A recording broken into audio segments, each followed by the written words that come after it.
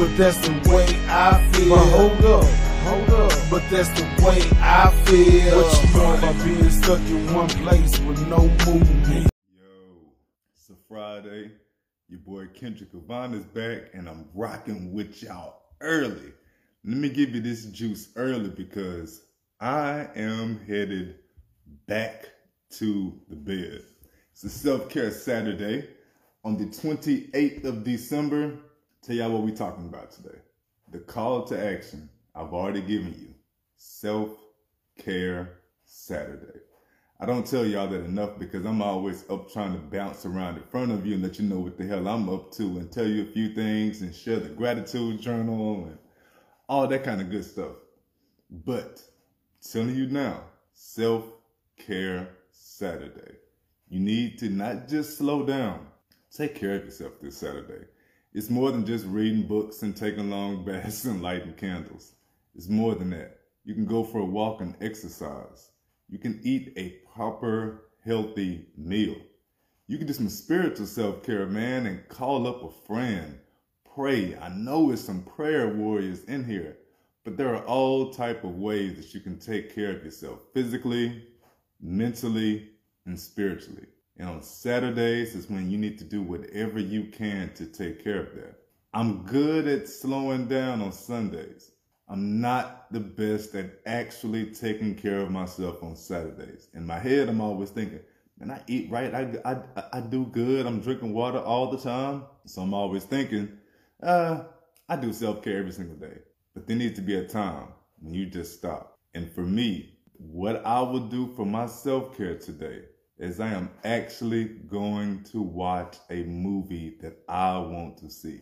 Maybe a little bit of magic, some action. I mean, I saw that Spider-Man last night. Oh my God, that was mind-blowing. Mind-blowing. But that's my self-care. That's your call to action today. Self-care.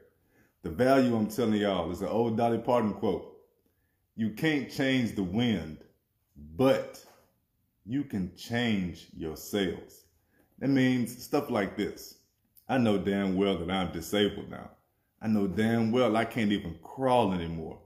And it got to a point when I realized I'm fighting so hard to be able to walk and to hold on to walking and all of that. Let me just change everything else around the fact that I'm disabled. So I stopped trying to do all of these substitute teaching and get back into education. And instead I changed my sales and I flipped into the Medicare telesales and everything.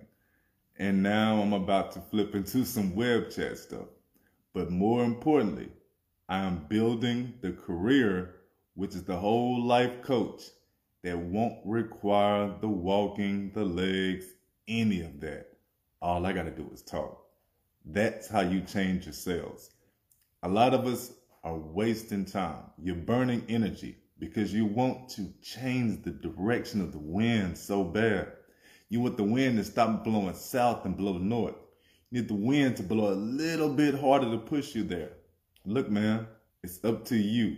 It is up to us to change the direction of the sails.